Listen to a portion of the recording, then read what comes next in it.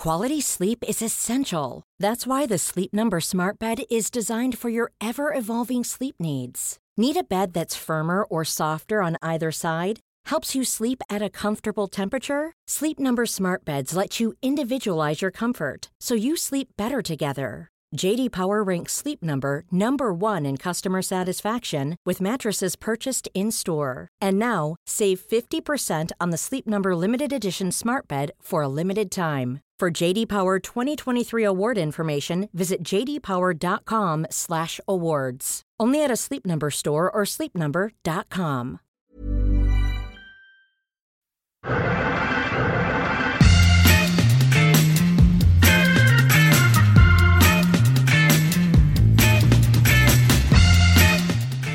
Hello and welcome to another Arsecast Extra, as always, with James from Gunner Blog.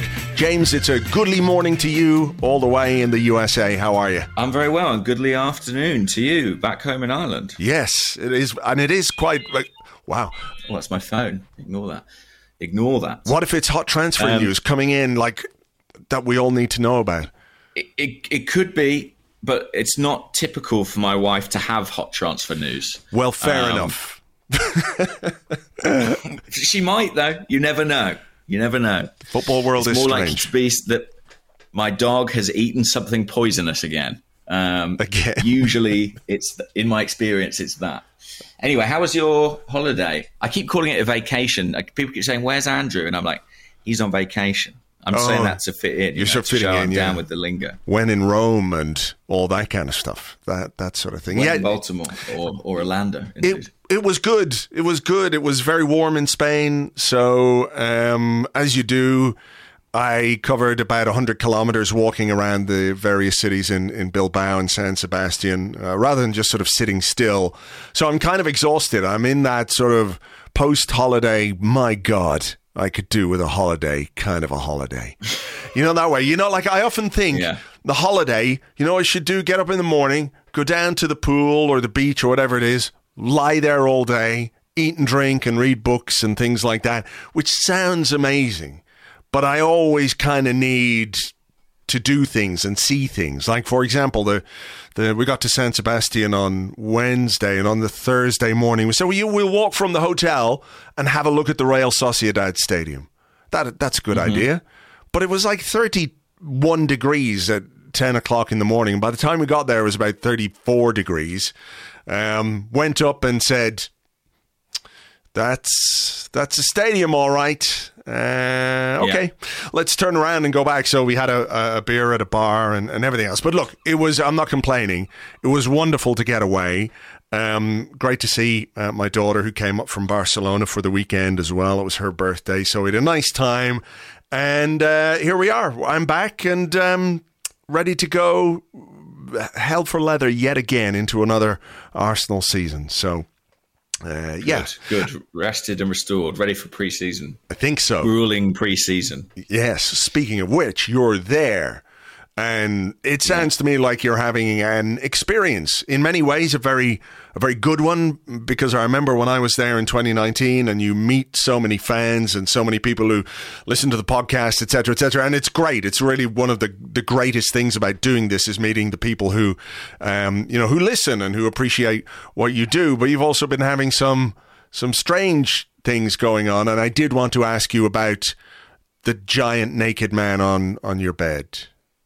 Sure. Well, I've had some experiences with hotels. When I arrived at my hotel in Baltimore, the Athletic had accidentally booked it in the name of the man who'd booked it. So they kept asking me for ID to prove that I was somebody called Andrew, actually, funnily enough. Right. And I had no ID to suggest that I was called Andrew. And they said, well, can you call him? And it was like 3 a.m. in the UK at this point in time. So I declined that option. So that was about a 20 to 30 minute negotiation while I attempted to prove who I was. Yeah. But that was nothing compared to what was in store for me in Florida, where I checked into my hotel and they knew who I was. They knew my name. The correct name was on the reservation. I was like, this is going so smoothly. They gave me my room key. Up I went to this 5th floor, and used the key on the door. It opened. Great. Sometimes they don't program the keys properly. And just as I opened it, I could see this big sort of, double bed in front of me with, as you say, a large naked man completely passed out on it. It was like a scene from the movie The Hangover or something. Like that man had been lying there comatose for some time. He may have been dead. I still don't know. Face down or face up? Face up, but kind of on his side. So I saw his bum, but not his genitalia. Right. A narrow miss there. But he so the door kind of opened. I saw him there and thought, that's atypical. Although, judging by some of the replies I've had on Twitter, not entirely surprised to people who visited Florida before that this might happen. And then the door sort of gently closed as I stood there in complete shock. I went down and explained to the woman on the desk there was a naked man in my bed, and she said, I'm going to have to speak to housekeeping about that, which I thought was very funny. They're always leaving the naked man on the bed. We tell them to just make up the room. Don't leave naked men on the bed, whatever you do. She didn't believe me at first. She was like, are you sure? I was like, I'm pretty sure. Like, what else could I don't it have think been? I dreamed this. What else could it have been? A moose? Like how sometimes hotels will like arrange towels on the end of the bed so they look like a swan. Was this a very complex towel arrangement, naturalistically rendered? I don't know. So then she gave me another room key, and I was like, great, got another room. She said, do you want to be on the same floor? And I said, definitely not. I was like, if that man has any awareness I've been in his room and seen him naked, that's not something I want to encounter. So I was like, put me on a different floor. So we went on a different floor. This time I entered the room. No signs of human life. Well, no one alive in there, but signs of human life. Just like rubbish strewn all over the floor, the sheets thrown off the bed. It was like a sort of a rock star had just vacated it, TV out the window. And this is quite a nice hotel. I was like, this isn't right. I went down. I said to that again. She assured me once more she's going to speak to housekeeping. I mean, they need to do more than speak to housekeeping, I would say, at this point. Then they gave me a third room key, which was empty and clean, which was just the most monumental relief. My pet thing, because she was basically every time I came back, both times she was like, but the system says it's free. And I was like, well, what do you mean the system says? And I think as the cleaners clean the rooms, they're sort of supposed to like tick a box on a computer system at a certain time. So I suspect somebody, Joe Cleaner, is running late and he's just ticking boxes of rooms, he hasn't even checked. What if the naked man was housekeeping? Well, that is also a thought that crossed my mind, that he was like, this room's free. I'm exhausted and hot. So take what about a little naked nap? Yeah. Or, a crazed fan of the Arscast Extra who thought this is the welcome that I would want upon arrival. Who knows, Andrew? But who knows? They offered me free valet parking. Obviously, I don't have a car in America, so I was extremely grateful for that. And since then, my stay has been seamless. Okay. But it's, it's very on brand. It's very much a thing that would happen to me. It certainly is. It certainly is. How much longer are you there, actually? Till the end of the tour? Yeah, till Sunday. I fly home on Sunday. I land Monday morning in the UK about 9 a.m. Right. So that's if I'm here for a long time. That's if the runways are still there. I've heard reports haven't melted. They've melted. Some of them I think are just on fire right now. So it may be a case you have to sort of, the way you just sort of hop off a bus early. Just sort of jump out, parachute your way home. Might be the thing. Okay, well, I can't see anything going wrong there. But I mean, I have to be honest and say, I'm very grateful that I have come to a country with air conditioning at this particular point in time. Yeah. Because What's the island like? I mean, the UK, it's like 42. It's genuine end of the world weather in the UK, right? Yeah, that's not good. We had 40 in Bilbao last week for a period in the afternoon. Right now in Dublin, it feels very warm. It's very humid. It's about 25, 26. So we're not getting quite the extremes that you guys are getting in the UK, which is absolutely fine by me. And of course, it is a tremendously worrying thing that the temperatures are that high. But obviously, you're in a place where there are high temperatures every single summer, every single year. So they're sort of set up for it in terms of houses and hotels and bars and restaurants and things like that. So they are air conditioned, whereas like in this part of the world, air conditioning is seen as some kind of frippery, you know? We don't do that kind of stuff here. No. It's like in a select few coffee shops that have air conditioning. And so everyone's sort of crowding into those, kind of downing frappuccinos in a desperate attempt to stew off the heat. I've got a pool here, but basically I spend as much time inside as humanly possible. Probably a good idea. Because I will fry. But it's been good. It's been hectic because I'm here working, je suis journaliste, etc. But I am also a fan. And so I keep going to all the fun fan events. So I'm very much burning the candle at both ends. Yeah. And by Sunday, I expect to be dead. Okay.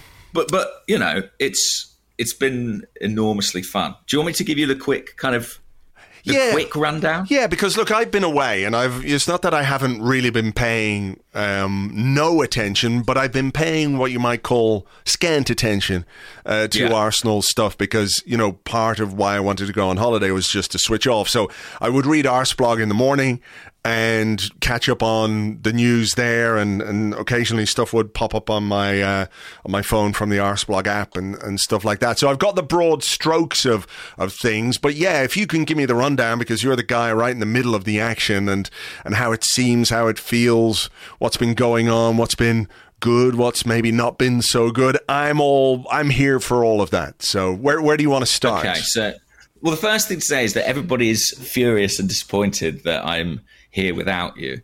They're as pleased as they are to see me.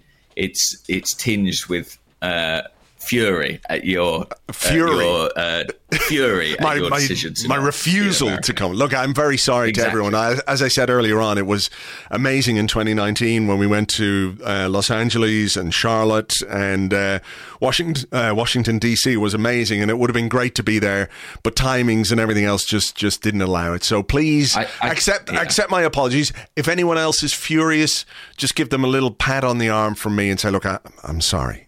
Next time. I've told them all you're allowed a holiday.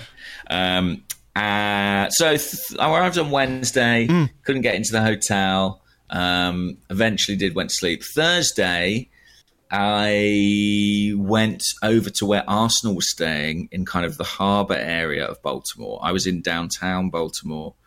I as you know, I have some family in Baltimore. And I texted them saying, hey guys, I'm coming over and this is where my hotel is. Like, just wondered if you had any recommendations. Where should I go around here? And the answer was, nowhere. Stay in your hotel. It's the only way for you to be safe. But I defied that a little bit. And Thursday I went down to where... You're a man who went to Le Castellan. Exactly. I explained as much. For goodness sake. Do they not know who they're dealing with here? It's not like I've got a reputation for accidents or misfortune, so what could go wrong? So, I went down to the Arsenal Hotel, which was beautiful. I think it's owned by the guy who owns or founded the Under Armour company.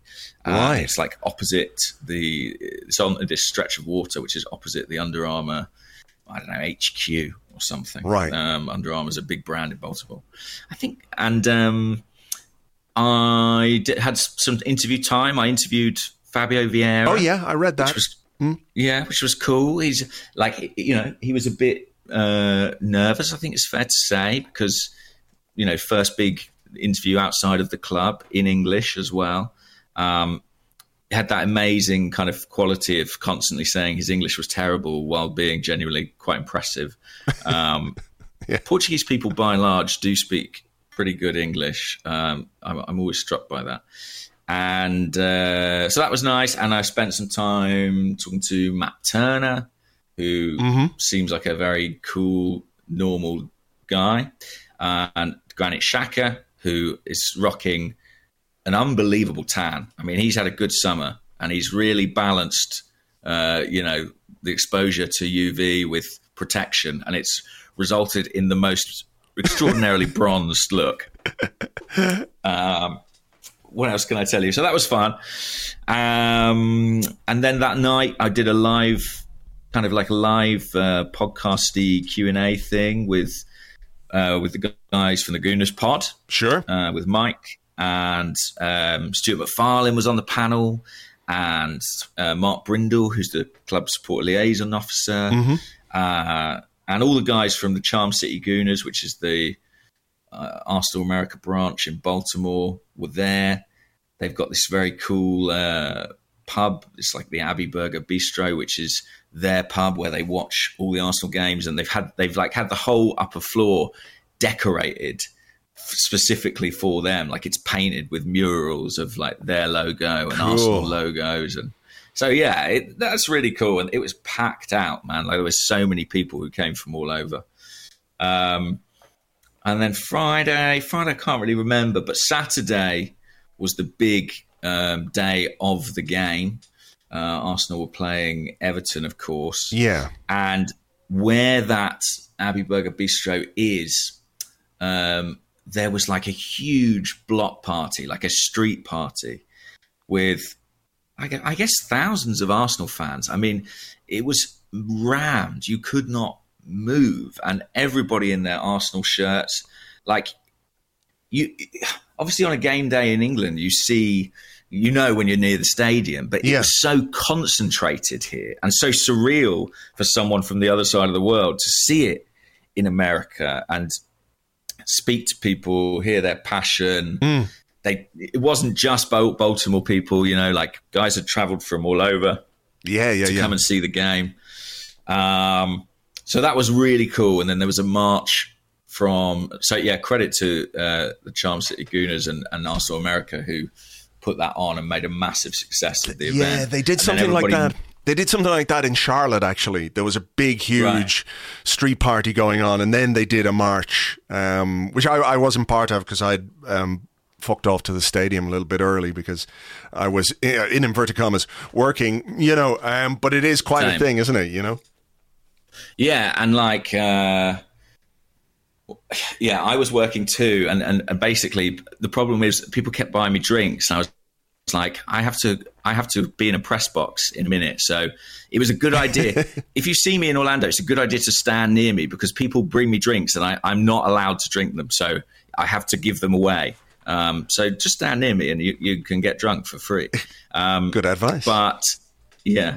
Oh, and I met I forgot to say, is on Thursday or Friday, I met a guy called Aston Mack, who I don't know if you've seen, but he's been like quite prominent in the promotion of the new kit, the away kit, the black shirt. He's the guy who, he's an Orlando local, and during the BLM protests, he was pictured in an Aubameyang shirt, and it went very viral, and Aubameyang retweeted it, and it got picked up by Men in Blazers. And his story is kind of amazing. Basically, he was going out to the protest. He saw it all kicking off around him. And, he wanted to be there, but he was scared as well. And he thought to himself, I'm going to put my Arsenal shirt on, because that means, to him, it's like a sign of recognition. If he's out at these protests and someone else sees it and they know Arsenal, or they know he's an Arsenal fan, he knows that there's someone he will feel safe with and he'll have that kind of camaraderie with. So it's been great to meet him and hear his story, and he's shown me around Orlando a bit now as well, which is very cool.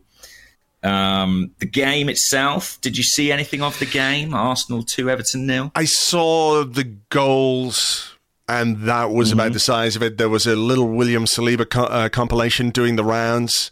which I watched a little bit of that. But no, I didn't really see much of it or the lineups or anything like that. So, I mean, what were your observations? The headlines were that Arsenal looked really good in the first half. I mean, Everton, I think it was Everton's first friendly. So they were way off the pace. They were almost as off the pace as they were in the Premier League game you came to back in May. Yeah. And Arsenal had a very strong front six. You know, it was basically Partey, Xhaka, Odegaard, Martinelli, Jesus, Saka. It's about as strong as it gets, I guess, from an Arsenal perspective. And it looked really encouraging, you know, energetic. Jesus, I thought, was very good again. This was my first time really watching him closely in an Arsenal shirt, playing through the middle.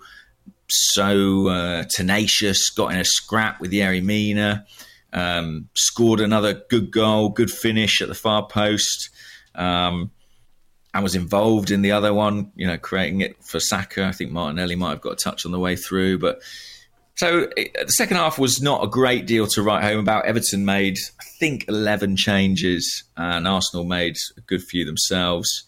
Eddie Nketiah looked pretty sharp, though, but there wasn't a great deal to say about the second half. But, you know, winning preseason games, it doesn't matter remotely, but it does keep people happy. And I think people will be excited by what they're starting to see happen in attack, and particularly from Jesus, who Arteta's been eulogising about out here. I think everyone at Arsenal is very excited to have him here. It does look like he has settled in seamlessly. Like immediately he feels, excuse me, and looks like an Arsenal player. You know, I don't know what it is. I don't know if that's just projection or whatever it might be, but I think we spoke before he signed where we talked about, you know, maybe a player comes to a club at the right time in his career and also the right time for the club as well. Let's be honest about that. And it feels like that situation is playing out right now by how quickly he settled in. He's very comfortable with the lads. I mean, he's a good English speaker, you know, after his years in Manchester and all the rest. He knows the Premier League, he knows England. So issues of adaptation were not there, but sometimes, you know, it can take a player a little while to settle into a new club, new routines, new training methods, whatever it might be. But I suppose there's probably some parts of the way that Mikel Arteta works that are analogous to Pep Guardiola. And of course, his connection with the manager himself is probably playing a part in that too. Definitely. I think, you know, the Brazilian entourage, what's the word? The little Brazilian contingent within the squad is strong. There was a nice video Arsenal did with the three Gabriels, which is worth checking out if you've not seen it, because, you know, it's Frimpong doing, you know, like a little Q&A with Martinelli, Jesus, and Big Gabby, and the camaraderie between those guys is so evident. And then you throw in Fabio Vieira, Cedric, Marquinhos, like the Portuguese-speaking element of the squad is strong, and I think helping all those guys feel at home. Right. But also, I know you commented on this before on the first signing video. Jesus' kind of politeness and his respect for everybody. That's something that you know, is reflected in every conversation I've had about him. But also just that he is a winner. You know, he's a guy who's coming from a culture where anything but success is a disaster. Right. And bringing that sort of standard into your football club, and it looks like Arsenal are about to bring in another player from that club, and, you know, from that level of standards, I think is seen as a very healthy thing and something that elevates the level. And generally, like, I've been to training to watch, you know, the opening 20 minutes of training or so twice so far, once in Baltimore, once in Orlando. And they are a really happy camp. And listen, I know it's pre-season. I know, you know, they're in beautiful sunshine, and I know they're being very well paid, all these things. But I really do believe this group really likes spending time with each other, and you can see that in all their interactions. So let's hope that continues. I think, you know, Mikel Arteta has spoken a lot about cultural change and wanting to implement that. And sure. When you look at the degree of turnover in the squad, he's got to be nearly there at this point. These are really his guys at this stage, and they seem very, very bought in. And even the guys kind of on the fringes, there's nobody. You don't see anybody sulking. You don't see anybody looking disconnected.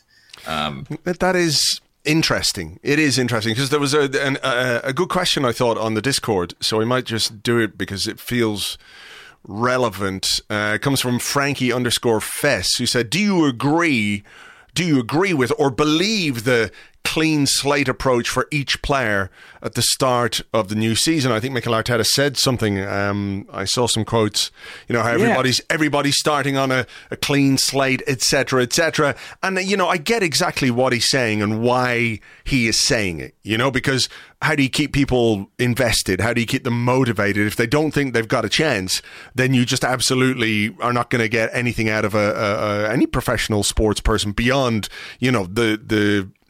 the bare minimum, I think, But I do think there is something interesting in that because, I think it's right, maybe, or fair to give everyone a clean chance. But I also think that there are players probably in the squad right now whose futures lie elsewhere, who the manager has made his mind up on already, regardless of what they do during this pre-season. I mean, that's not an unfair position to take, but I think his comments are about keeping everyone as invested as possible for as long as they're here, because you never know when you might need them. Yeah, I as you say, I did actually ask him about this because Arsenal have got a big group out here, 33 players, 5 goalkeepers. It's I have another question after this, actually. So yeah, go on. Right, a lot of clubs would not have taken that decision. They might have been a bit more, well, you could say ruthless in terms of sort of saying we're just going to take the guys who are part of things here, or we're going to, if players are going to move away, we're going to leave them behind. So I asked about that, and Arteta said, I've got it here. He said we have a lot of really, really good people here. They've given everything when they play and when they don't play, when we are not using them. And for me to send a different message to the group would be very, very inconsistent with what we demand. So they're in the group or they're not. They're part of us. They're contracted to the club. We want the best out of them. And at the moment they're with us. So we're going to treat them like this. So I think, for him, it's about a kind of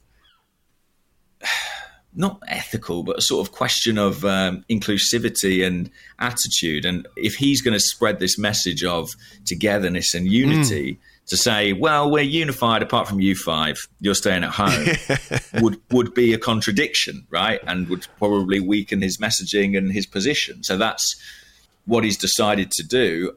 Don't get me wrong. I don't think all of those 33 players are like, well, I guess I belong here again now, and I'm definitely going to stay. And actually, I like England. Like, I don't think everyone's thinking that. Yeah. But I do think that everybody feels involved and part of it to an extent.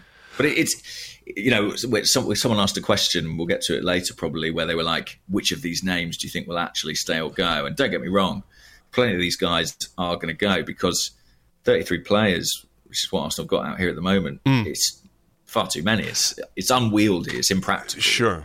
We had a lot of questions about why young players weren't taken on the tour, and quite a lot of what's happened in recent years with the tours is young players being brought out and used in games, and people get a bit excited about, he looks ready, he looks good. But of course, when you do have a huge group with 5 goalkeepers and also 25 other players who are basically all in name first team players, it makes it difficult. So AS37 Gunnar said, what do you make of the lack of youth team players on the tour? Under previous managers, we had a lot more. If it were you, would you bring them into the fold, or would you simply try to ready the first 25-man squad? And he says, it's also worth highlighting that in nearly 3 years, Arteta has handed out just one academy player's debut, Charlie Patino. It didn't go great and he never played him again. Is that slightly worrying for you? Which is a separate thing, and I'm not sure the reluctance to play academy players is quite as separate from giving them their debut, because you've got to have players who are ready in order to do that. But is it just a consequence that we have so many of these first-team guys who could be going elsewhere, and that has basically made it difficult to bring these young players? That's what Arteta said. He said it was. He was asked, "Is it tough to leave academy players at home?" And he said it was, but it was impossible. And he said, "Look, we've got Flo Balogun here. We've got Reuell Walters as well, who's a young defender who came on against Everton. I think it's quite highly rated. But, it's kind of it's a curious situation, isn't it? Because while he may not have given debuts to a vast amount of academy players, he has certainly overseen the development of a number of academy players into regular first-team players. Bukayo, Emile, Eddie Nketiah now. Martinelli, who's not necessarily academy, but, Sure. It's not like there's been a reluctance to embrace youth. And I think that, I think we've got a question later about Amari Hutchinson going to Chelsea, but so that, it's not like there's not talent within the squad, and maybe there might have been more opportunities, but I think it was just a question of practicality. Ultimately, he made the decision to take those 33 players away, and there's only so many seats on the plane, in a very literal sense. I mean, so I get it. I was excited to see young players too. I would have liked to have seen one or two. It's one of those elements of pre-season that is intriguing to me. But I do wonder as well, did that decision to take some of those fringe players away, is that shop window partly connected? Is it connected to the market? I mean, if you publicly say, right, Lucas Torreira, you're not even coming on tour. Yeah. You're not exactly doing much to raise the price tag, are you? No. No. So, I think it's partly that. I think, for example, Bernd Leno, Arsenal are in talks with Fulham about a fee for Bernd Leno. If they leave him behind, Fulham probably think, we've got the upper hand here, Yeah. Taking him away is almost a move within the negotiation. So I was disappointed too, but I also understand it, and that's kind of the sort of philosophical decision Arteta's made about the composition of the squad. Will we do this because you did mention that question? I think it's the one from Carter Speary, who's at Call Me Joey 9, and he said, quickfire, strongly disagree, agree, strongly agree that each of these players will leave permanently or on loan at the end of the window. So he said Leno. I think I'd strongly agree. I strongly agree. I think he'll go somewhere. Yeah. Runarsson, strongly agree. Strongly agree. I think he'll go. Hector Bellerin, I would also strongly agree. Yeah, I think he'll get his move. Pablo Mari, I'd agree, but not necessarily quite as strongly. Yeah, I'm the same. I think I said last time we did a podcast, he's the one I've got a sneaky suspicion might be here beyond the window. Partly because he's a left footer and partly because I'm not sure what's out there for him. So I'd say, he could well go. Agree, but I'm not certain of it. Right. Ainsley Maitland-Niles, I'll let you go first. I think strongly agree. I think they'll find a place for him to go, yeah. I don't know if you saw... did you see the little social clip of Arteta's reaction to a misplaced pass from Ainsley Maitland-Niles in the Everton friendly? I might have, yes. With throwing, it was like I don't throwing wish his to arms infer up. too much from that, but I don't think. He did himself any favours. No. Right. I think I'd strongly agree on that one. Lucas Torreira, strongly agree. Strongly agree. I think he'll go, and it wouldn't surprise me if they have to cut a deal that doesn't look particularly attractive at all. But there you go. Nicolas Pepe. I'm going to say agree, but I don't think it's a sure thing. The finances involved for any club taking him are probably substantial, and So and it's not like there's been loads of reporting of interest in Nicolas Pepe to this point. No, I think I would agree, verging towards disagree. But again, it might be one of those where towards the end of the window something happens. And Flo Balogun, I would say strongly agree that he will go on loan somewhere, not permanently. That would be my thinking. I'll say agree. I think he could well go on loan, but it wouldn't blow my mind if it wasn't until January, just because of the cup games and the Europa League group stage. Yeah, I know there are clubs interested in him, and there have been some initial chats about it, but nothing firm at this point. So it's something that's being explored as an option. But yeah, we'll see whether or not they choose to do it before the end of the window. So, that's a list of 1, 2, 3, 4, 5, 6, 7, 8 players who could all go. Yeah. Which would certainly slim things down a bit. Yeah. So yeah. And then but you mentioned earlier, I mean, there's one more coming, or it seems imminent anyway, that Alexander Zinchenko is going to sign from Manchester City, and Arsenal have pretty quickly turned their attention away from Lisandro Martinez to Zinchenko, who there had been previous rumblings about, I think you would say. I mean, when you think about what Manchester United paid for Martinez and what Arsenal are going to pay for Zinchenko, I mean, the difference is basically another decent player if you were so minded to do so. Like, the fee difference is quite substantial. So I can understand why Arsenal,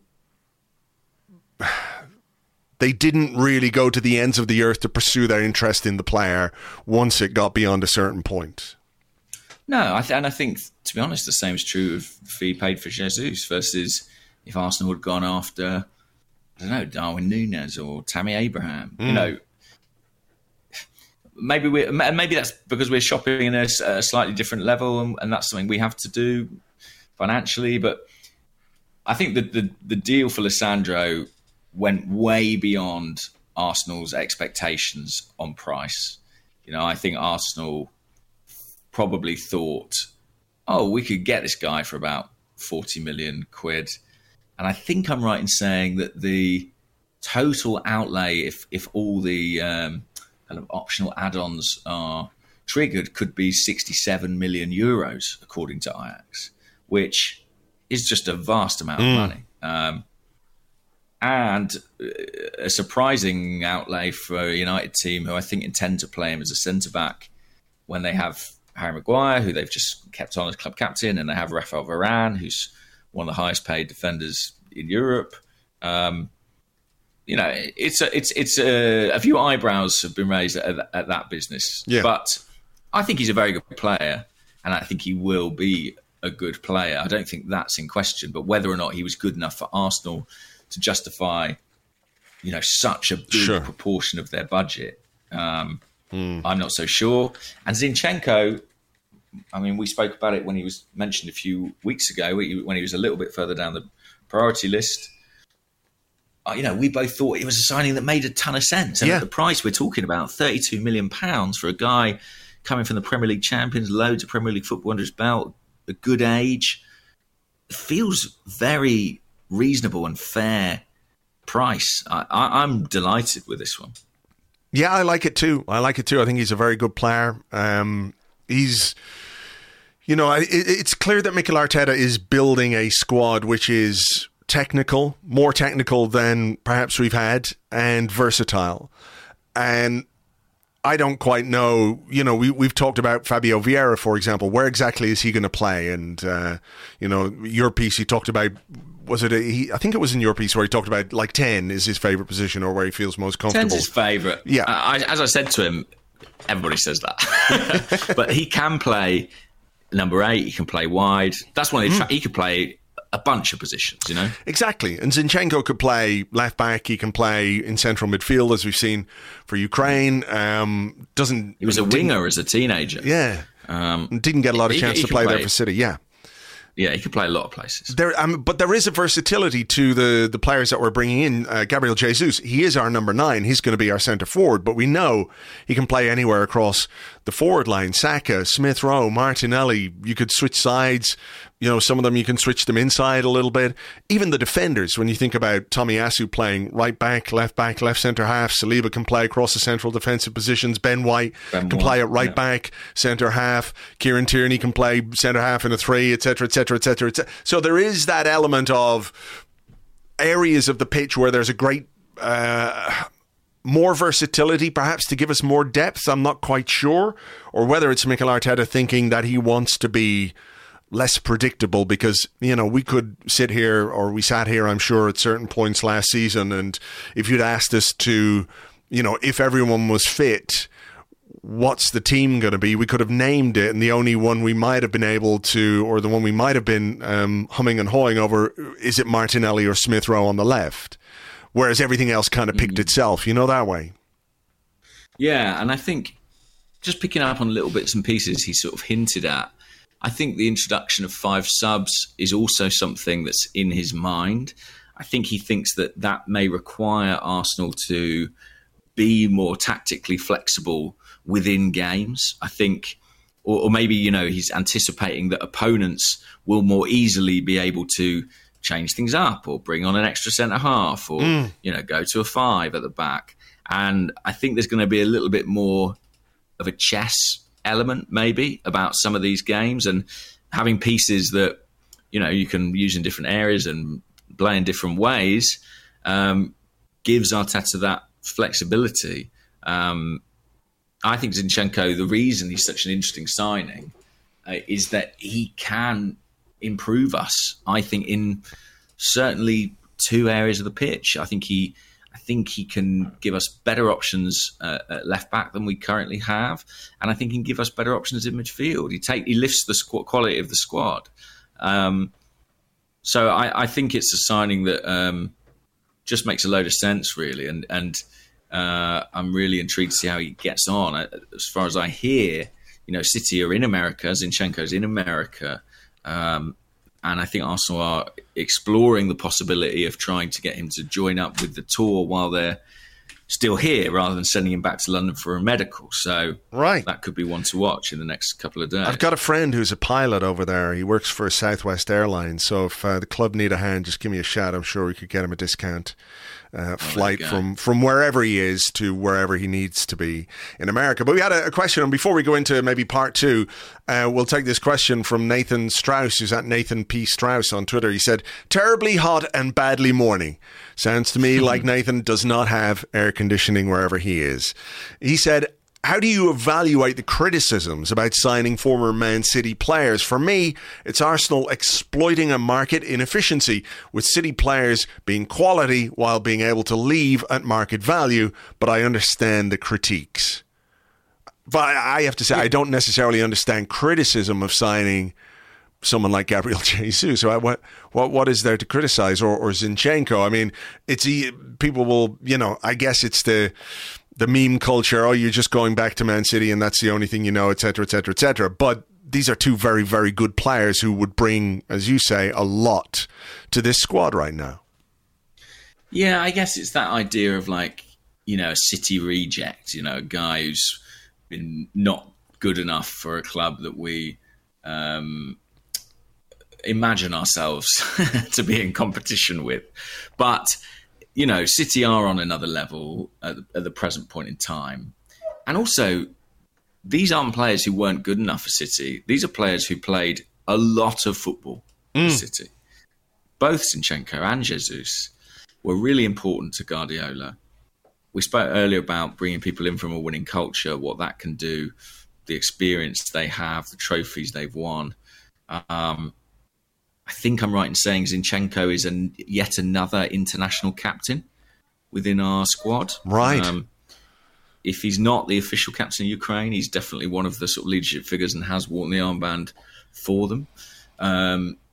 So I don't have any qualms. I guess maybe it's a hangover from people saying, oh, we just used to, take players off Chelsea. But big difference in the age profile of these players and the time at which they're coming to Arsenal and the reason for which they're coming to Arsenal. They're coming to Arsenal for the peak years of their career. Yeah. So no, I have no reservations on that really. And I've spoken about this before, but when you buy a player, there's so much of it that's a gamble. Like, they can have the perfect data sheets. They can have been brilliant in their previous team. You can do, you can do your research, send scouts, but there's so many variables that affect the efficacy of that transfer. And you could, a deal that looks on paper like an absolute winner can just not quite work out. So anything you can do to eliminate that uncertainty, I think improves the investment. And so if Arteta is choosing players whose attitude and ability he knows firsthand, that seems to me to be relatively intelligent and reduce the kind of scale of the gamble. That was just. I was sitting here thinking that's just such a smart thing to say. Every so often. No, I mean, you're absolutely right. You're absolutely right. And, you know, particularly, I suppose when, you know, after a big summer last summer and what's looking like it's going to be a big summer again this summer, it does raise the expectations. It raises the pressure. It raises, you know, what people expect you to deliver based on the money you've spent on the players that you have brought in. So I think thinking like that or along those lines is no surprise, really. You know, so if you know you've got a sure thing in a player that you know and have worked with in the past, who you know isn't going to come in and be Billy Big Bollocks and upset everybody, or is going to be too timid or whatever to settle in, then yeah, it does make a lot of sense. Because you know there is a lot of stuff that people will do around transfers where they seek character references, and you know, what are they like in training? What's it like when they lose? How do they react when something goes wrong? All of those kinds of things, because talent is one thing, but being able to deal with adversity, et cetera, is another. And look, I have to say, I really like Zinchenko as a player. Gives us very good depth at left back, if that's where he's going to play. And look, I think what we'll do is we'll take a break, because I'm going to come back with another Zinchenko question, because there were loads of them about where the hell he's going to play. So will we take a little break, get a cold drink of whatever it is, and come back with part two? Yeah, and just quickly to stay on that signing players from City point, I think it would be more cause for concern if it was all we were doing. But in the same summer, you know, we've taken a sort of 35 million punt on a kid from Portugal with one season under his belt, Fabio Vieira, who, you know, looks to be a very exciting talent. So it's not as if we're purely conservatively only going for players Mikel knows. We are also being speculative in certain situations within the squad. Yeah, so that's fair. You know, I think it's a more rounded policy than it might appear. And I'm sure there are players we could take from City that I wouldn't be excited about. But Zinchenko and Jesus are not among them. Yeah, look, signing two 25-year-olds from the champions seems pretty decent to me, and far preferable than signing 33-year-olds from other places. You know, those late stage, this will be a comfortable couple of years at Arsenal. We've been there, done that, worn that T-shirt. It's a really shit T-shirt and nobody wants to wear it anymore. So let's take the break here. We'll come back with more of your questions in part two right after this.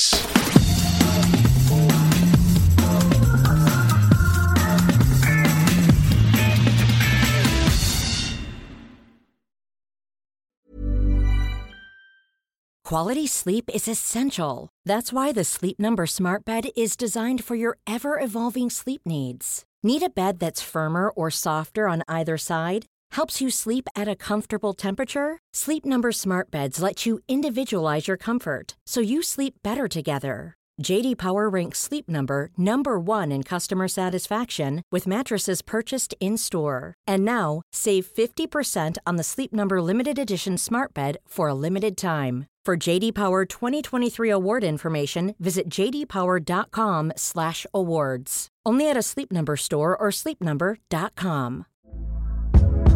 Hey there, it's Michelle Norris. I'm host of a podcast called Your Mama's Kitchen. When I travel, I'm usually looking for a way to find a taste of home when I'm not at home. And one of the things I love to do when I am at home is entertain. And Airbnb allows me to do that. When I was in California recently, I rented a house that had a great kitchen. And when we were sitting around the table, we were all thinking, we're in someone else's house. Someone could be in all of our homes as well. If you have a home, but you're not always at home, you have an Airbnb. Your home might be worth more than you think. Find out how much at airbnb.com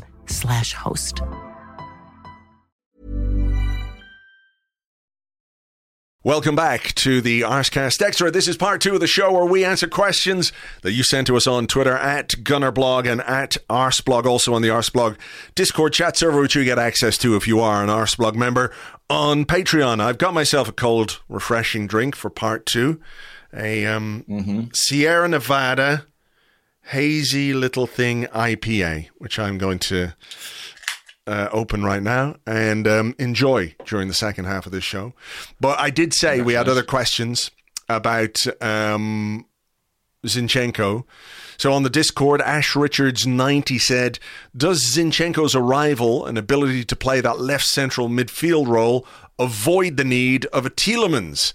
And Painey992 said, with Zinchenko signing imminent, do you think he'll be played left back or central midfield?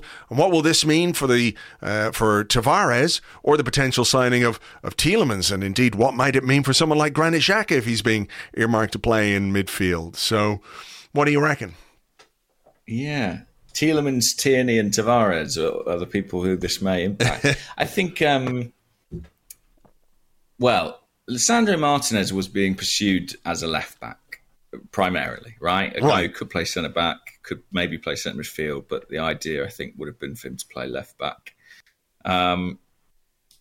My best guess, and at this stage it is a guess, is that the same will more often than not be true of Zinchenko. Partly because... we know Arsenal were looking in that area. They've missed out on one player, turned to another.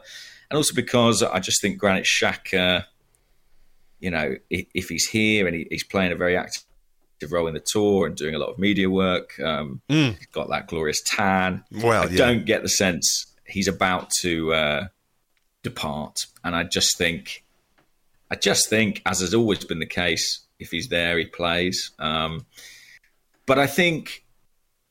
What's interesting about Zinchenko is obviously he's about 4 or 5 years younger than Xhaka. And I think in time, he may be the kind of Xhaka replacement. Whether Zinchenko starts at left-back or in central midfield, he will effectively replace a lot of the kind of deep build-up-y stuff in that left flank that Xhaka used to do. I mean, Zinchenko's probably his best ability is his passing. Like, his passing numbers are excellent. And certainly that's an area in which he has an advantage over Tierney. But, he might move around. If he's required in centre midfield, he might play there. But I think if Arteta was picking his best 11 on day one of the season, my hunch is it's got Zinchenko in it as a left-back. What do you think? Well, look, I noticed Tim blogged on Sunday about some little niggles that players have, and Kieran Tierney is one of those, and we know he had knee surgery, and I think they're probably going to not quite give him the kid gloves treatment, but make sure that he is 100% ready before they really throw him back into action. So, yeah, it just strikes me as natural cover for Kieran Tierney, but I suppose it then does have a knock-on effect for Nuno Tavares. We know there was some interest from Marseille and there's some interest from other clubs as well. I don't know if I dreamt or, yesterday was a long day of travel, plane delays and all kinds of things at Bilbao Airport and what have you. But I thought I saw a story where he was determined, one of those, he wants to stay and fight for his place kind of stories around Nuno. But if Arsenal have Tierney and Arsenal have Zinchenko, I don't know that there's really room for Nuno Tavares. Yeah, I think he does want to stay. I think he does for sure. But maybe a loan would kind of be the best thing for him. Yeah. I think it would really benefit his development, and it might mean that some of the kinks to his game, if we can call them that, might be ironed out, not on our time, if you see what I mean. Sure. Did we, by the way, sorry, I meant to ask you, because I saw a question, which I can't find now, I'm sorry, but it was something along the lines of, based on the Everton game, do you expect us to play 3 at the back more with Saliba? Did we play 3 at the back against Everton? think we may have done. Yeah, it looked certainly that way. Gabriel, not at the start. We started in a 4 with Saliba next to Gabriel and Cedric and Tavares as fullbacks. But I think in the second half, we switched it up. Gabriel seems to be playing on the left of the 3. Yeah, it's possible. I mean, Arteta, I think, as I said, I think he thinks there's going to be a lot of flexibility required in the league this season. Tavares going on loan, I think, has got to be a strong possibility. The story always was kind of Arsenal would consider letting him go if they got a left back in. I think they will see the signing of Zinchenko as giving them enough numbers in that part of the pitch. The Tielemans one, it's sort of become a kind of summer saga, but it's almost become one that's played out in the media, sort of maybe more so than behind the scenes, because in the last few weeks on that, as far as I know, kind of nothing has happened. Arsenal had a strong interest in the player and felt that they were in a good position. The player felt that might be where he would end up, and then it really, really cooled away. And I don't know if Arsenal would do a Zinchenko and a Tielemans. I guess it really depends where they see Zinchenko playing a lot of his football, and tricky one. That I'm not sure. I honestly, if you ask me if Tielemans signs for Arsenal by the end of the window, I feel like right now it would be a toss of the coin for my answer. I couldn't tell you. Do you think that we still need another central midfield player? I mean, I wouldn't mind one. But if as you say, Zinchenko can play in there, I think I had this conversation though, didn't we, about Lisandro Martinez? Is like versatility is good, but sometimes you need specialists in certain areas. So I'd be interested to see what kind of role they envisage for Fabio Vieira as well. Whether he is considered quite ready for that area of the pitch, maybe not. I don't quite know. Probably not at the start of the season. I wouldn't have thought so. Certainly, Well, he's hardly trained, even, has he? So yeah, and he, I think physically there's work to be done, should we say, in terms of him getting him up to the right level. And he's not really trained yet. He's in the gym and he is running, but he's not, taking part in full contact. He picked up an injury at the back end of the season on international duty. So yeah, I don't think Zinchenko is the end of Arsenal's business. I think they'll sign at least one other player. But if I had to put a position on it, I think it will be a winger. I think it will be a Rafinha alternate. Well, we had a question from Clive who said Clive PAFC, who said we need a versatile winger to add to our forward group, presuming Pepe leaves, which I think is a factor in this. Firstly, do you agree? And if so, have you got any gut feelings on who that might be? And that's like my least best bit of football understanding and knowledge, is like who it could be. Who out there in Europe is the player that we would go for? I literally have no idea. But I think if we brought Zinchenko in and you asked me, or you told me, right, you can only make one more signing, where would you make it? I'd go for a winger. Yeah, because you can, if you want, you can play Tierney as a left back and Zinchenko as your left eight, right? And that's perfectly viable. I think he's flexible enough to do that job really well. And I just think adding a bit more of the sort of devastation that Rafinha would have given us would be beneficial. And actually, sort of my understanding of the situation was that in some ways, Arsenal really liked Lisandro and they liked Zinchenko. But if they couldn't get either of those, and I wrote that time, they probably would have stuck with Tierney and Tavares, who, it's not that they are particularly, especially unhappy with those guys. It's just sort of different profiles of player. But the wide forward, if Pepe is to go, is almost more of a necessity, I think, in a lot of people's eyes. So I think they will do something there. And honestly, I have no idea who it is. The only thing I could say He's not really a wide forward, but the guy Lucas Paqueta from Lyon, who we were linked with, I think that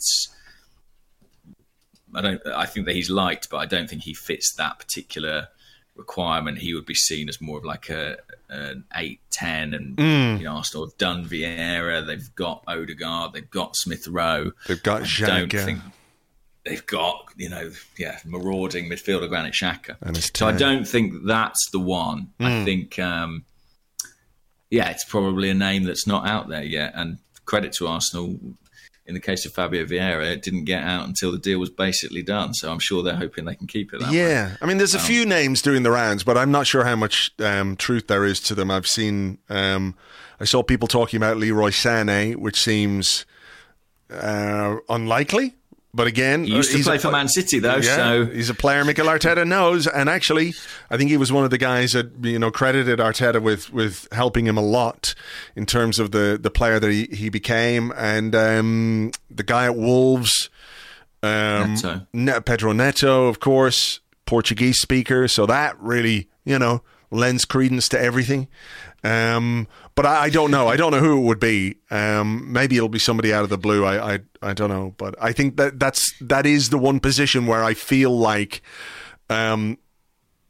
we could do with it. Because when you think about midfield options, Partey, Elneny, Lokonga, Xhaka, Odegaard, Zinchenko if he comes in, Vieira if necessary. Am I forgetting anyone else? I could be. I mean, nobody's really mentioned Sambi. I think Saka, playing there. So yeah, there's a few. There's a good few. I mean, there's others like Maitland-Niles who probably will go. Torreira probably go, but numbers is not really an issue. I don't think in that particular part of the pitch. And I mean, wow, Sané, I'd be over the moon with that. But I've absolutely no idea if there's any truth to it. It feels, expensive. Plausible. But then I thought, when I first heard it, I thought Rafinha felt difficult and expensive. Well, I was right in the end, but Arsenal really tried, and maybe they would try for another player of that caliber. But we'll have to wait and see. I mean, I think so. What will we have done? We'll have done Matt Turner, Zinchenko, Fabio Vieira, Gabriel Jesus, William Saliba back from loan. I do like that list so far. I mean, I have to say, I tried to talk about this very briefly in the blog today because it's more a sensation I have than anything concrete, if you like. But just thinking about the makeup of the squad and what we've added to it so far and what we might potentially still add. Like, I know the other side of it is like the bloat.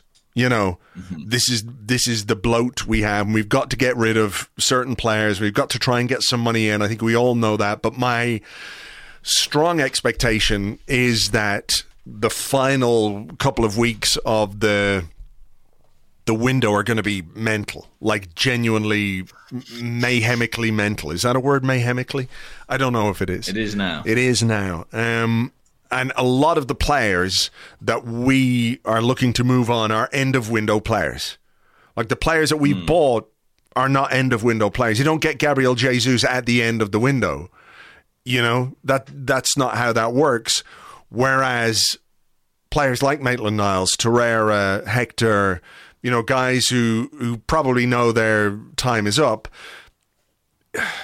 Clubs get desperate, players get desperate, money gets sloshed around, compromises are made, all that kind of stuff. A lot of the outgoing stuff feels like end of window to me. But what we've done to sort of bolster key areas of the squad really does feel exciting to me. Like someone like Saliba coming into the back line, Gabriel Jesus slotting in as well as he has, Zinchenko, like this is a guy who can come in and hit the ground running. Those kind of signings, they feel like they're part of something considered strategic, and all the other things that we've talked about over the last number of months when it comes to how we're going to build this squad. The scattergun, sticking plaster approach to recruitment is gone. And that can give you excitement. Like, here's a question from Chris at Big Boss Dog 84. He said, are you excited for next season? For the first time in ages, I am really buzzing to see this group gel, develop, and grow together. And that's kind of where I am with this, cognizant of what other teams are doing. And it is, what was the phrase we used a couple of weeks ago? Arms race. Like an arms race for top four. And it seems more true than ever. But if that raises levels and raises people's competitiveness, then I'm all for it. Yeah, I am excited. And being out here has only amplified that excitement, By the way, in my list of signings, I did forget to mention Marquinhos, who came in for Sao Paulo. I know it's a slightly different type of deal. And in the discussions about a wide player, he shouldn't be excluded from that chat. Unfortunately, I think he's carrying a slight knock at the present time, so he's not played yet in the preseason. He's a bit of a unit, isn't he? He's a solid lad. Yeah, he reminds me in build of kind of Alexis or something like that. He's stocky. And I think there's some excitement around him if and when they can get a proper look at him. So hopefully this week he might get out on the pitch, because obviously pre-season is kind of critical to deciding what happens with him. Yeah. So yeah, I am really excited, and the new players are one thing, but it's the young players as well, the likes of Saka and Martinelli, Smith Rowe, Odegaard. Even at the back, people like White, Tomiyasu, Ramsdale, all these guys still relatively young and still in a position where year on year they should be improving. So, yeah, I am looking forward to seeing it. And I feel, like I say, like I said in part one, I feel very enthused by how engaged everybody is. I mean, obviously, it can all change very quickly when you're into the grind of Premier League football and competitive results and what that can do to morale. But of course, I don't doubt that we're going into the season in a good frame of mind. And, even if we don't get another deal, let's assume Zinchenko gets over the line without hitch. If we don't get another deal done by the time we play the first game, we have strengthened the squad significantly. It's not a question that we've left ourselves with aching, gaping gaps in the squad. It's not like we've gone into the season without a new centre forward. Agree. There are still concerns and relative reasonable concerns that people might have about key positions. And I do think the reason people are so invested in a winger is, we want more goals, we want more excitement, we want more threat, but we also want Bukayo Saka to, stay alive and not be run into the ground and all that kind of stuff. So that's part and parcel of that discussion as well. But if Saka has to play the first 2 or 3 games before we get a player in that position in, bearing in mind as well that, we can play Gabriel Jesus on the right. We can play Gabriel Martinelli on the right as well, who has played there before. We're not leaving ourselves short for a few games. It's making sure we have that player over the course of the season, which I think is really important. What's the stuff on Saka's contract that I saw? Yeah. Sort of like, so you were there, and I know I was there. You could see the quotes and all that kind of stuff. Yeah. So the quote was, it was Kaya Kainak who asked Mikel about his optimism. He said, "Are you optimistic of getting Saka's contract tied up this summer?" And I want to get it right because, people like to read a lot into these things. So Arteta said, "We will try. We both have the same intention. It is a matter of time." Now, the only thing I'd say about that is, obviously, we both have the same intention is pretty clear, and that's a real positive to hear that, right? At least as far as Arteta is concerned, Saka wants to stay. The matter of time thing, colloquially, if an English person says it's a matter of time, often they mean it's a formality, it is effectively done and it's a question of when it's announced. I didn't get the sense that is what he meant in that moment. I think he meant more, it is a question of time. our intention is the same. It is a question of whether it will get done in the summer or not. But it was a pretty positive response, and that is reflective of the club's optimism about it. I don't think there's been a massive step forward or big update or something particularly imminent, but I know it is a focus for them this summer, like as much as any transfer business, that it's something they really want to do. And I think it is the one player contract that they are really focused on. It'd be huge though, wouldn't it? It'd be just like, it'd be a big announcement, and it'd be a big boost to the fan base and the team as well, I guess. And look, I don't think it hurts that Gabriel Jesus and Bukayo Saka hook up, so to speak, in their first game together and contribute to a goal, That sort of thing should really help. And I think the important part of that quote you read out was the intention is the same. So it's not a question of we have to convince Bukayo Saka to be here. We just have to make sure the conditions are right for Bukayo Saka and his agent to say, yes, let's sign this thing. And some of those will be financial, some will be other things, et cetera, et cetera. But, this should be one that we can get done. And I think it would be really, really big to announce that. And hopefully they can do that before the start of the season, because it'd be just nice to get it out of the way before the season begins, wouldn't it? Definitely. And, part of the reason that I'm quite confident about it is simply that, Arsenal are going to be able to offer him a huge uplift. The contract that he signed, you've got to remember, that was after an FA Cup final in which he didn't get off the bench. He was kind of impressive and had played at left back and was clearly a big talent. But at the point that contract was signed, he was not a mainstay of the team or a fixture in the team by any stretch of the imagination. And it lifted him up from his sort of academy level contract to, what we would all consider a fantastic wage, but in Premier League terms was relatively modest. Yeah. And this contract is going to make him, one of, if not, one of the highest paid players in the club. So sure. It's quite easy and straightforward for Arsenal to make an attractive offer, especially when you consider, and this is what I think one of the big stories at Arsenal over the past sort of 18 months, the sheer amount of money that has come off the wage bill. When you start thinking about the players who have left the club, the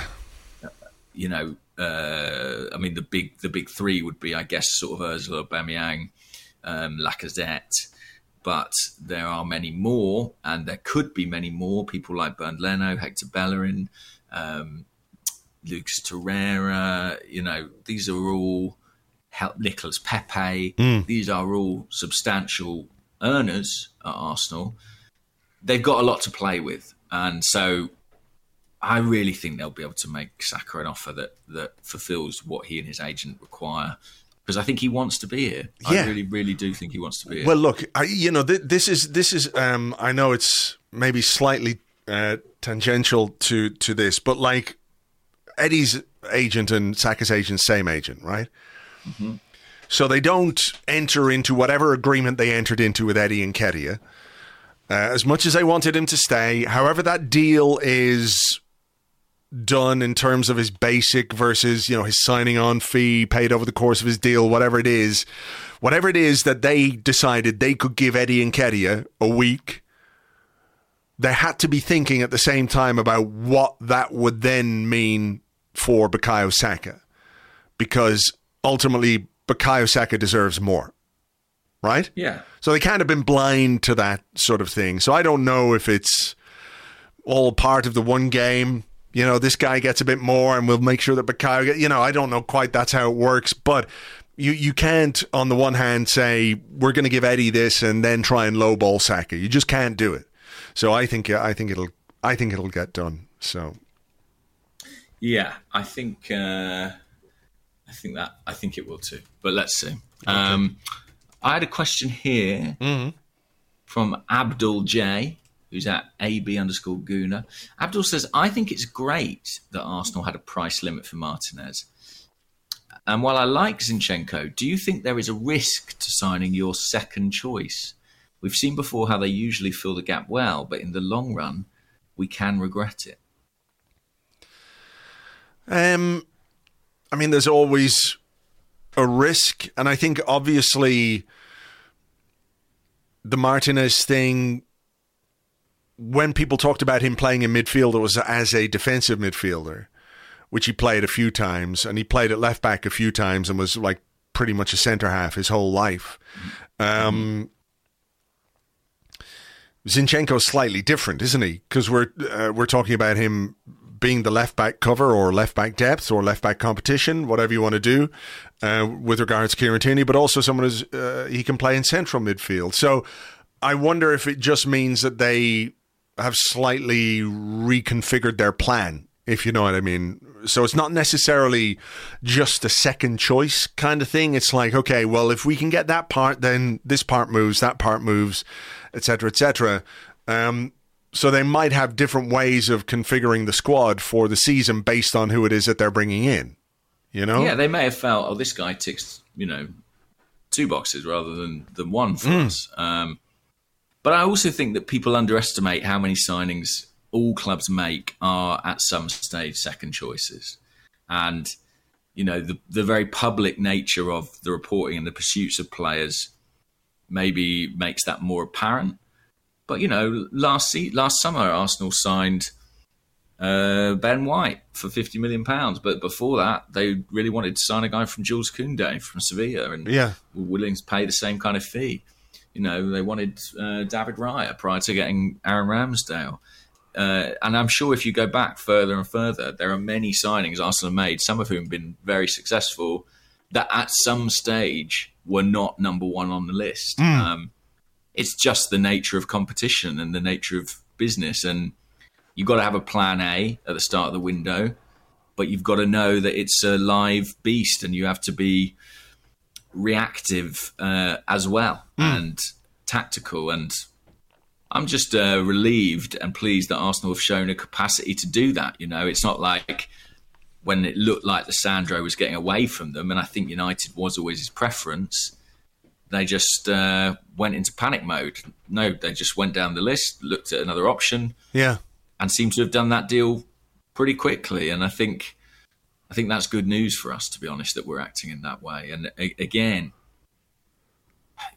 I don't want to go overboard because I've banged this drum a lot, but it is just a nice, reassuring feeling to feel like we are operating with some sort of plan at this present time. I agree. It's the plan that provides reassurance and a little bit of confidence. Here's one from Rob Gunnar. Oh, by the way, the question that I saw about the back three came from Tom_G or Tom G on the Discord. So sorry, Tom. Apologies for that. Rob Gunnar on the Discord says, are you okay with having Cedric as our backup right back with Tomiyasu seemingly struggling with injuries, or should we do more to strengthen in that position like we're doing at left back? Personally, I don't like the possibility of us having to rely on Cedric too much this season, with right back being such an important position to Arteta's system.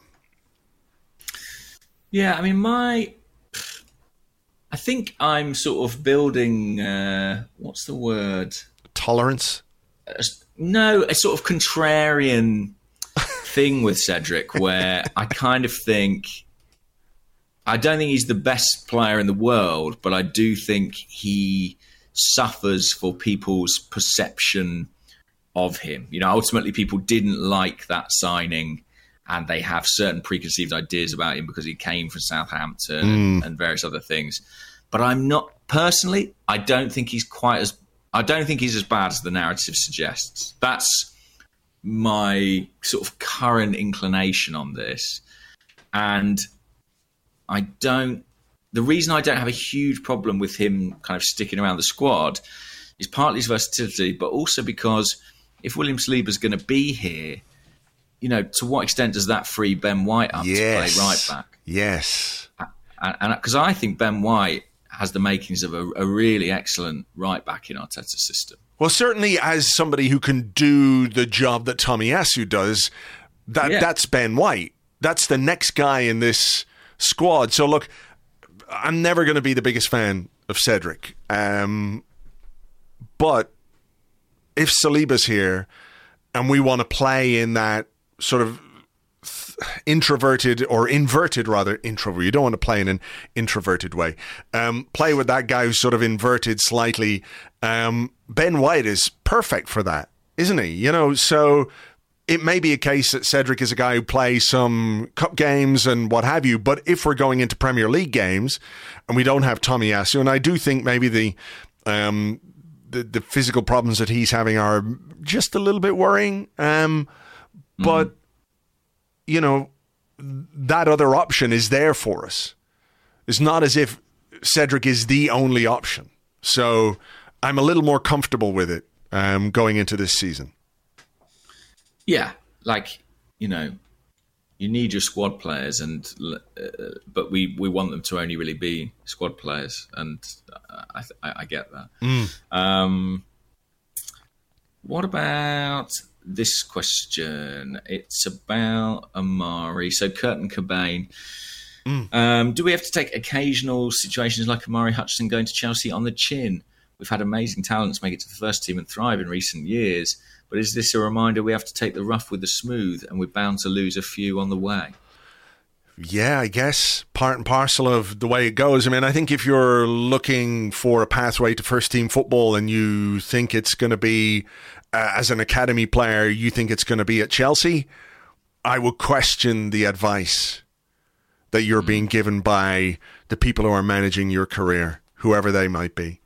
You know, it seemed to happen quite out of the blue, quite quickly, didn't it? There was just a bit of talk about it, and then that was it. Yeah, it was quite quick. Yeah, and look, he looked like a very exciting prospect, and maybe somebody who could have had a chance next season, because it was a few weeks ago, maybe we were talking about there's a loan lined up for him, and that seems like the next natural step in his progression as a player, because he was on the bench quite a bit towards the end of last season. Didn't really get on. Don't think he got on at all, actually, but you could see that, let's say, I think it was Reading they were talking about. If he goes to Reading, does well, comes back to Arsenal, you're at a club where young players are given chances. You're given the opportunity. If you're good enough, if you're considered ready, you know, you get a chance at Arsenal. Whereas at Chelsea, you get loaned out. Then you get loaned out again, and maybe you get loaned out again, and then you end up, I don't know where you end up.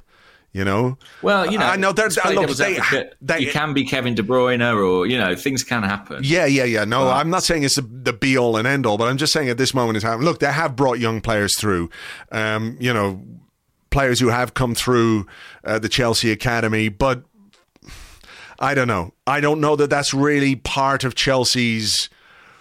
It's not really the way they operate. You know, they prefer to just spend a load of money, and that's the way it goes. So I don't really know. I mean, I can't pretend to know the motivation, why whatever contract negotiations broke down with Arsenal, why he decided to go for Chelsea. I mean, you could insert the ching sound effect there. Maybe it's money. Maybe he's convinced that he can make it at Chelsea. I don't quite know. But I can't get too fussed about it. You know, we are a club that is giving young players their chance. And maybe part of it as well is the fact that he knows that Bukayo Saka is in the position that he plays in. So he could just look at that and go, well, come on. What am I going to do there? I think, to be honest, one thing you know about going to Chelsea is they probably will find you a loan that will showcase you. Even if you don't end up being a Chelsea player, I'm sure they put together a good financial package as well. It's disappointing. There's no two ways about that. But yeah, I guess this is going to happen time to time. It's the risk of any academy, and you just hope Arsenal kind of build things into the prospective deal that might protect them if he does become a superstar to a certain extent. But we shall see. And I think, a shame. It's a shame when they get away. But but like, you know, a lot of young players with big reputations at that level of leftist football club. Some of them, you know, haven't gone on to do very much. And I'm not wishing ill on anybody, but I do feel like sometimes we can get a little too hyped about what a young player is going to do, and in reality, there are all kinds of factors that can determine whether or not they're going to make it as a first-team player. True. It's not just the talent or anything like that. So that's very true. Let me ask you this one we'll do a couple very quickly because then we got to get out of here. Ben K, who's at Ben K Ryder, says, why do some positions get discussed as a number while others don't? We keep hearing about the left 8, 6, false 9, traditional number 9, the number 10, but why not the 3, the 7, or the 11? Any ideas? I think that's relatively recent that's kind of bled into mainstream football coverage, and I think it's because tactical discussion has become more nuanced. So, you know, whereas 10 years ago we might have talked about central midfielders or maybe a defensive midfielder or an attacking midfielder, now we're looking for more nuanced language to kind of delineate between those different roles. Why not a 3? I'm sure it happens. I'm sure, you know, people talk about, he's a conventional 3, but he's like an inverted 3, or, you know, I'm sure it goes on. In a 42 fucking tweet thread on Twitter as to what is a 3. Let me explain. But I think it's because a lot of that relates essentially to kind of central midfield or attack, and it's because there are so many different ways of playing those roles that having those distinctions between them is particularly useful. And it's shorthand, isn't it? Saying a 9 is quicker than saying, you know, a conventional centre forward. Well, people are just trying to be efficient with their language. Yeah, exactly. We live in a Twitter world where it's like, how quickly can you say something? It's too much hot air as it is. You know, quite literally. I did like this one from Twitter, or not from Twitter, from the Discord. Lefty Righty said, did Arteta and Edu prioritise signing Brazilians because we now have practically a South American climate? So, yeah, I mean, they certainly will feel at home. Yeah. I think the Arsenal players who are training are relieved it's actually cooler here in sort of, you know, swampy Florida than it is in London right now. Kind of extraordinary, but there you go. There you go. Anyway, the last thing to say, by the way, yesterday I went to the kit launch event in Orlando. They had like a pub. Did you see any of this? They had like a bar that they kind of decorated as like an English pub, right? Ray Parlour. And, God, that's unusual. You'd never find him in a pub. Mate, yeah, he's been in every bar I've been in on this tour. I've seen Ray Parlour in there. Basically, he's having a great time.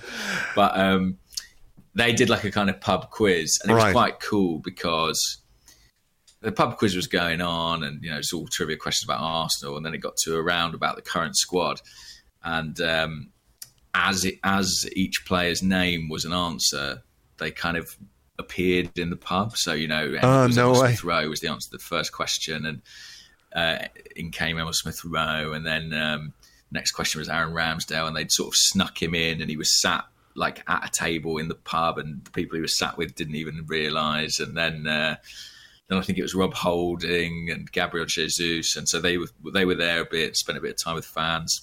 Parlour and Gilberto were there. Very good. So it was a very. I'm sure it will be all over. You know, the YouTubes and the content soon enough, but it's quite cool. And I've got to say, and I'm under no commercial obligations to say this, I really like that black kit. It is a nice looking piece of football kit, and you know it crosses the line perfectly between like football kit, because you could wear that down on, you know, Friday night playing your five-a-side. Like our five-a-side is always lights versus darks, right? Yeah, that's perfect for that. But it's also the kind of the leisure wear aspect of a shirt, which, you know, all these companies are looking for as well. Like we all love Arsenal in yellow, but yellow doesn't sell well because people don't want to just wear yellow out on the street. So it does straddle the line very well, doesn't it? It's a really nice looking kit, and I might get one. Yeah, I don't think you'll be alone. I think it's going to sell like absolute hotcakes. Who will I get on the back? Andre Santos again, do you think? Yeah, I'm going to get Cedric now. That's my new thing. And yeah, a few people have said like what's going on in Orlando, because obviously there's 2 games this week. Orlando City on Wednesday. There's a big pre-match party at the Harp and Celt Irish pub in the afternoon. I'm going to try and pop in there. Bring your Lucky Charms. Yeah, indeed. There'll be a ton of Gooners there. There is a podcast that I'm doing with Mike from the Gooners Pod and a bunch of other people, lead judges maybe, and I think Kaya's doing it. So check his timeline for details of that. I don't even know where it is. And then on Saturday, there's a big pre-match party and tailgate and all that sort of stuff. So loads of things. If you are out in the States or if you've travelled to Orlando, hopefully I'll see you guys at one of those. Hopefully see you. You'll see James there. Don't be furious at me though, if you don't mind. Just don't, say hello. They are not angry really. They're just disappointed. But I've told them all. You'll be back when circumstances permit. For sure. Well, look, continue to enjoy your time out there. Say hi to everyone for me. Safe travels and all the rest of it, and hopefully you can get some more insight and bits and pieces into what's going on during pre-season. Looks a happy camp. Hopefully it stays that way. Yeah. All right. And I don't know exactly when we'll record next week because I don't know how dead I'll be after getting off the flight. Well, what, about 5-6 minutes after you get off the flight? Would that be enough time to compose yourself? Yeah, we'll figure it out. Don't worry. Okay, we'll leave it there. To you guys, thank you for putting up with a week of silence while I had a bit of a holiday. I really appreciate it, but we're back. We'll keep things going this week. We'll talk to James at some point next week as well. And as ever, thank you very much indeed for being here, and we'll catch you on the next one. Bye-bye.